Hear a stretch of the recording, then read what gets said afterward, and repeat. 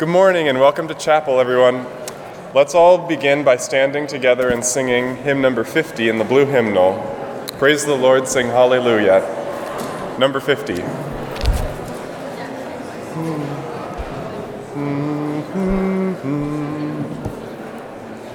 Praise the Lord, sing hallelujah. Heavens praise God's name. Praise the Lord, our great Creator.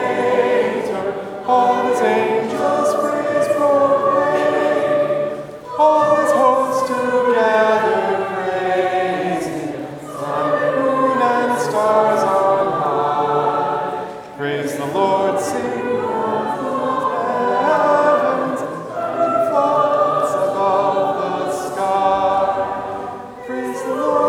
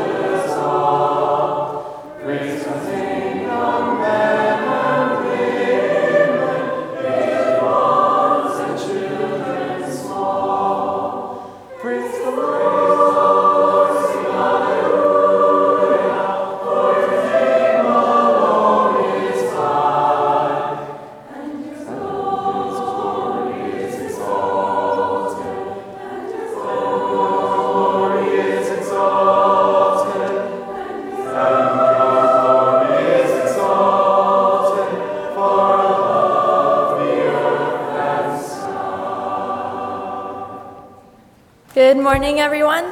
This chapel will be about environmental spirituality, and Kate will share a story with us. But first, Karina and I will read a poem.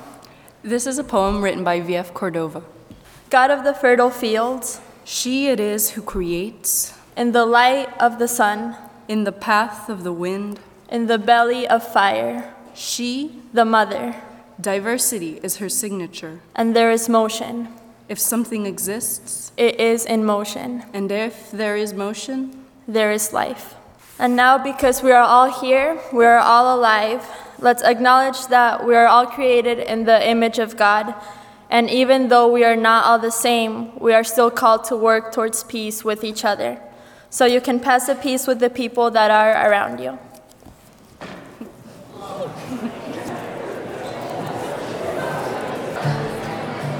As you make your way back to your seats, I invite you to turn in your blue hymnal to sing number 156, All Things Bright and Beautiful, 156.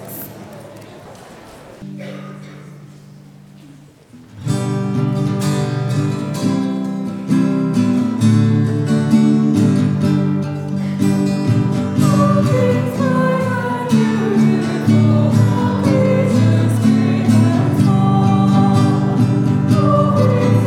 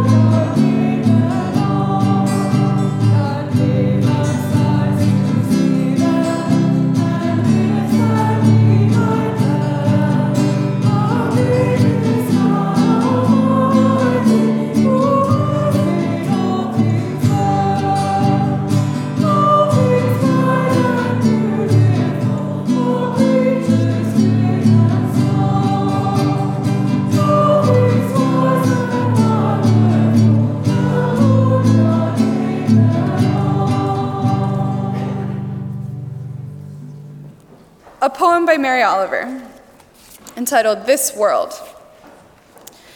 I would like to write a poem about the world that has in it nothing fancy, but it seems impossible. Whatever the subject, the morning sun glimmers it.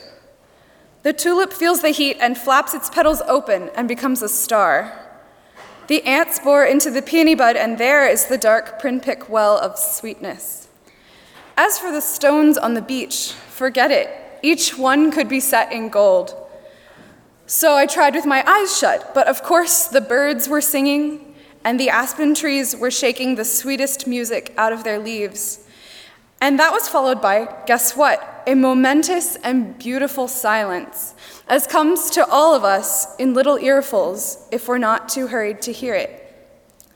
As for spiders, how the dew hangs in their webs, even if they say nothing, or seem to say nothing. So fancy is the world, who knows, maybe they sing. So fancy is the world, who knows, maybe the stars sing too, and the ants and the peonies and the warm stones, so happy to be where they are on the beach instead of being locked up in gold. I invite you to turn in your blue hymnal once again to number 55, Cantemos al Señor. Number 5-5, and we will sing the first verse in Spanish and the second verse in English. I invite you to stand also.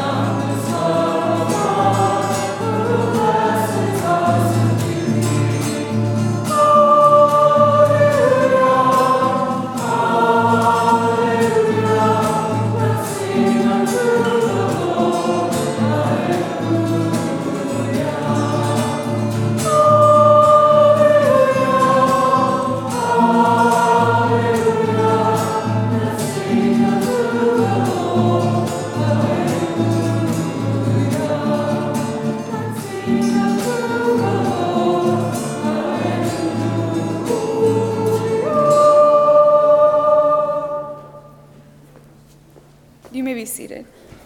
I'm going to read Psalms 95, verses 1 to 7. Come, let us sing for joy to the Lord. Let us shout loud to the rock of our salvation. Let us come before him with thanksgiving and extol him with music and song. For the Lord is the great God before all gods. In his hands are the depths of the earth, and the mountain peaks belong to him. The sea is his, for he made it, and he hands formed the dry land. Come, let us bow down in worship. Let us kneel before the Lord our Maker.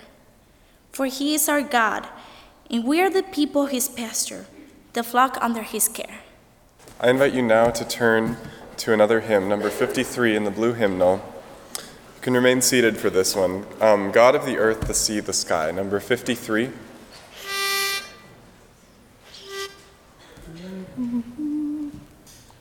God of the earth, the sea, maker of all above below, creation strives and moves in thee.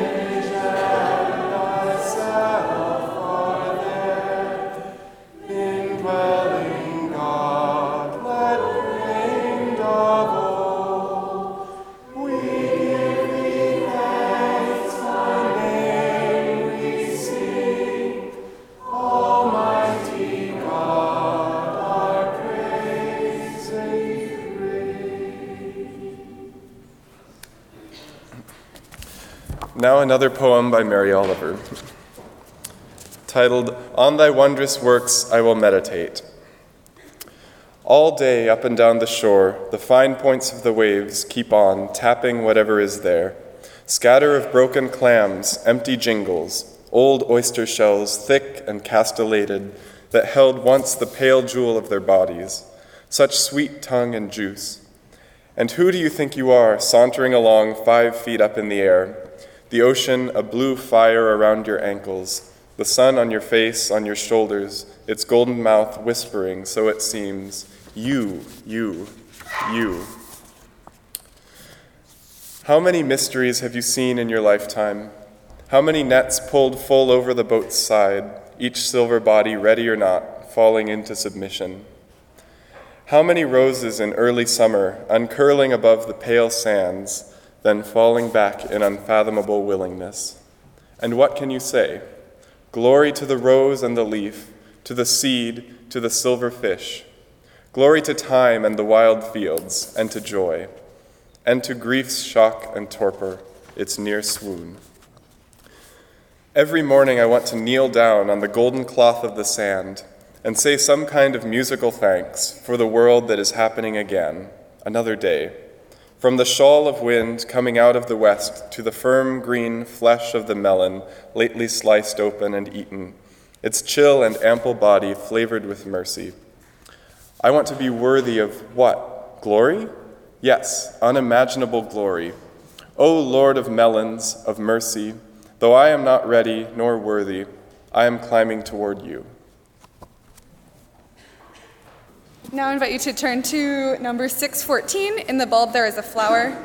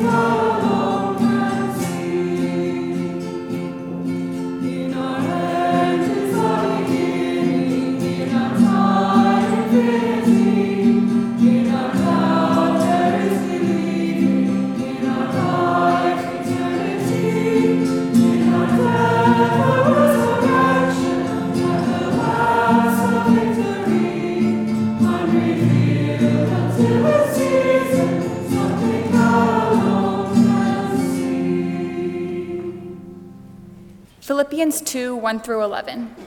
If then there is any encouragement in Christ, any consolation from love, any sharing in the Spirit, any compassion and sympathy, make my joy complete. Be of the same mind, having the same love, being in full accord and of one mind. Do nothing from selfish ambition or conceit, but in humility regard others as better than yourselves. Let each of you look not to your own interests, but to the interests of others. Have the same frame of mind in you that was also in Christ Jesus. He existed in the form of God, but did not consider equality with God something to exploit. Instead, he emptied himself, assuming the form of a slave. He was born in the image of a human being, and being found in the design of a human being, he humbled himself, and he became obedient unto death, even death on a cross. Therefore, God lifted him high and granted freely to him the name above every name, so that in the name of Jesus every knee would bend, in heaven, on earth, under the earth, and every tongue consent that Jesus Christ is Lord, to the glory of God. Good morning.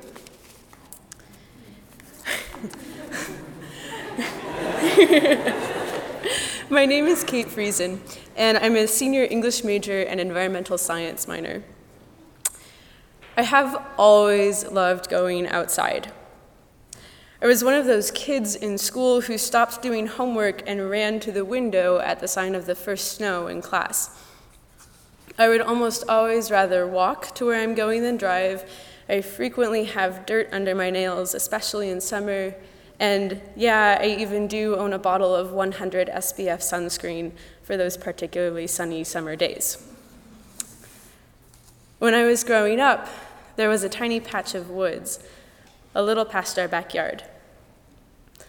I would spend hours there alone or with my friends, no matter the season, eating wild blackberries, watching birds and rabbits and deer, looking for animal tracks in the snow, and keeping tabs on the unfurling drama of new leaves every spring was, and still is, a huge source of joy in my life.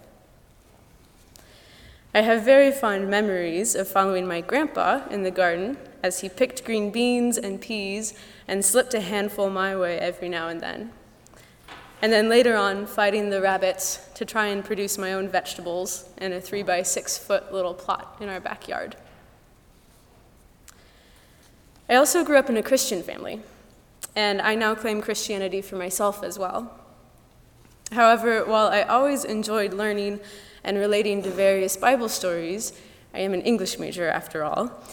For me, the rituals of Sunday church don't always tap into my spiritual life as much as other experiences. Of course, I love the music, and I'm often interested in the sermons, but overall, going to church serves a much more social purpose in my life. I do find God in other people, and I do believe that as a community of believers, we need each other. That healthy community models God's kingdom. But when it comes to my own spirituality, I'm most revitalized by the rituals and patterns of earth, of nature, of outside. Spirituality has always been a vague term to me. I even looked up the word before I wrote this, as I've heard so many interpretations and definitions that it was hard to know exactly where to go with the word. The definition I found was that a spiritual thing relates to the spirit, of course, or the soul of a person as opposed to material things. Well, no wonder this doesn't make sense to me. When something affects my spirit, it affects my body as well. And perhaps this is why I search for my humanity, my spirit, my soul, in humus, in soil. After all, I'm convinced it's no accident that the words human, humus, humility, and yes, even humor, all stem from the same Latin root word. Digging around in the soil, of course, isn't just a way for me to express my spirituality. Rather, being outside is an enormous way in which I learn how to be spiritual, how to better relate to God and to others, and how to learn how to accept who I am as a human. This perhaps was best exemplified the summer after my sophomore year here at Goshen. In April of my sophomore year, my mother died after a 3-year struggle of breast cancer. After coming back in May term to finish my classes, I left the Midwest, and I returned to a small 3-acre plot of land in the semi-desert of rural southern Idaho. I went to work for a community-supported agriculture program that my cousin ran on his family farm. There's a picture of one of the acres that would go through weeding, and there's a picture of another acre. You can see tomatoes in the very far back and some lettuces up front. Basically, this meant that for 7 hours a day, every day, I was alone, and I spent my time planting and weeding and watering and pruning and harvesting all sorts of vegetables, watching weasels and mice, and trying to piece together a very broken faith. This was hard work. I didn't know how to express my spirituality when I was so angry and so tired and so sad. So, I watched. I tried everything I could to help things grow, to help things continue to live, and sometimes it worked and sometimes it didn't, but normally it just happened no matter what I did, it seemed. I saw over and over again the cycles that life offers, insists upon, really. I witnessed again and again the miracle of strawberries, of fresh green beans and peas, of eggs hatching into chicks, and chicks growing into chickens, and then the wonder of a delicious chicken dinner on a Sunday afternoon. I went hiking with my cousins throughout the summer, and I saw wildflowers blossom and die back. I lived very slowly. And in living these cycles, in deeply experiencing the struggle of all living things, I felt a solidarity and a comfort greater than any amount of religious cliches that I had heard ever provided me. I rediscovered how through a deep and healthy embodiment, I could feel a sense of healing, and I was energized to begin the long, continuing journey that is grief. While my mother's death felt to me like a life cycle that had been cut off prematurely, over the summer I was fortunate to witness hundreds of life cycles in progress. Life cycles of people and of cattle, of tomato plants, and even of aphids. That summer I witnessed over and over how complex and unfair life is, and how strong and beautiful and joyful life is. I felt like my experience, my story, was part of a bigger story that I shared with the plants and the creatures in the garden, with my cousins on the farm and my family back at home, with my peers and all of their internships and other jobs, with my community and with the world, as big as that seems. To me, that is spirituality. It is one that is modeled on my environment and expressed through my body. It's a spirituality with room enough to go through its own cycles of doubt, of growth, of drought, and of fruitfulness. Now, I don't think you have to go here to express that type of spirituality, although I'm not going to lie, it is helpful, and you all probably should at some point in your life. But the environment isn't just out west in the wilderness of Idaho. It's not just in my backyard growing up, and unfortunately, it's not just summer. Cities are environments. Suburbs are environments. Downtown Goshen is an environment, and our campus here is too. And I would even argue that our never-ending winter is an environment that can teach us a thing or two about what it means to be spiritual, if not at least patient. However, in a winter like this, connecting spirituality and the environment isn't always as easy as it is when it's warm and sunny and May term, or as it is when we're in a place that feels like home to us. I think no matter where we are, though, recognizing the cycles we're a part of and how these cycles affect our faith, our worship of God, or our understanding of the world is a necessary part of what it means to be human. Transitioning from my summer in Idaho to SST in Morocco, fall of my junior year, and then back to Goshen wasn't easy, to say the least.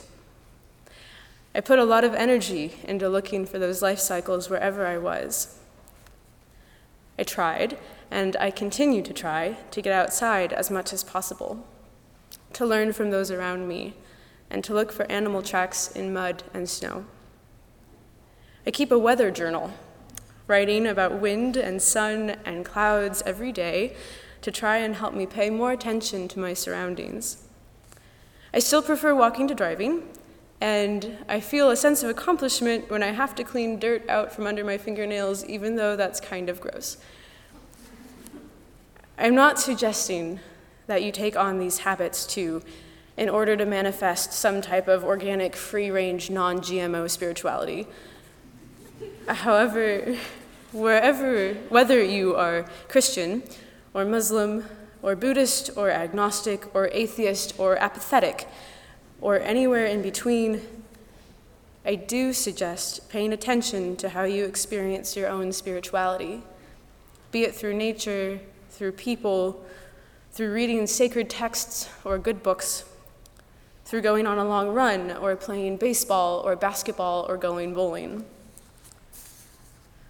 College doesn't always allow for hours upon hours of sitting around thinking about how to best experience and express one's spirituality, though I suppose it depends on your major. Nonetheless, through paying attention to our surroundings, through engaging with the world around us, and through recognizing the cycles that we're a part of, I think we can better connect with each other and with God. So today, our wonderful chapel planners have set up an opportunity for us to do that. Behind me, you see little bowls that have seeds of different culinary herbs in them.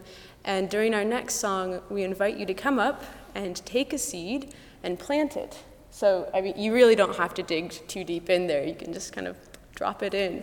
But you're welcome to pick whichever you would like and engage in another type of life cycle. Thank you.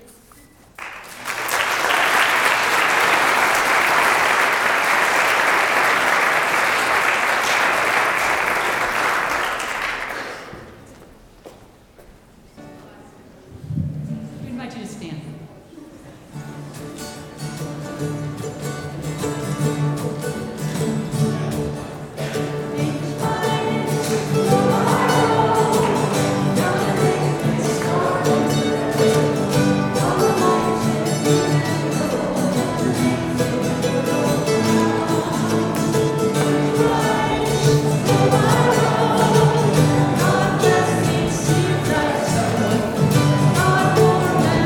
From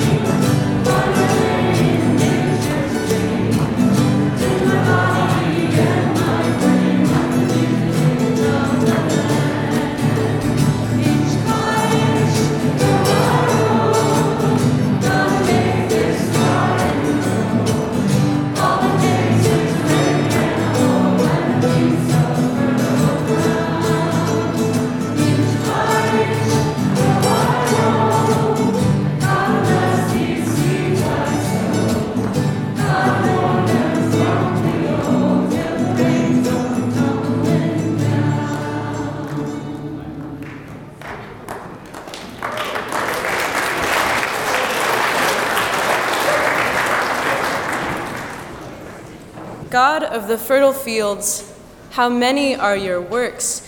In wisdom you have made them all. The earth is full of your creations. There is the sea, vast and spacious, teeming with creatures beyond number, living things, both large and small. There the ships go to and fro, and Leviathan, which you formed to frolic there. All creatures look to you to give them their food at the proper time. When you give it to them, they gather it up. When you open your hand, they're satisfied with good things. When you send your spirit, they are created, and you renew the face of the ground. We will sing. We will sing to you all our lives. We will sing praise to you as long as we live. Go in peace.